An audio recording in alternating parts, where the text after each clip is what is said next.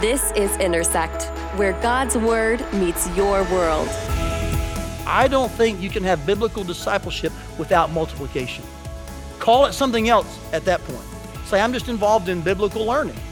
But inherent in discipleship, inherent in following Jesus means at some point, it's not just about information, it's about reproduction, it's about multiplication. This is exactly what Jesus said. If you follow me, I'll make you become fishers of men. There's this automatic assumption, there's this implicit understanding that it will eventually result in time in folks who aren't part of the sea of God's family being in the sea of God's family. We're going to catch some fish.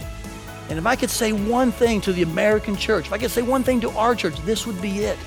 We've become so cocooned. We've become so comfortable.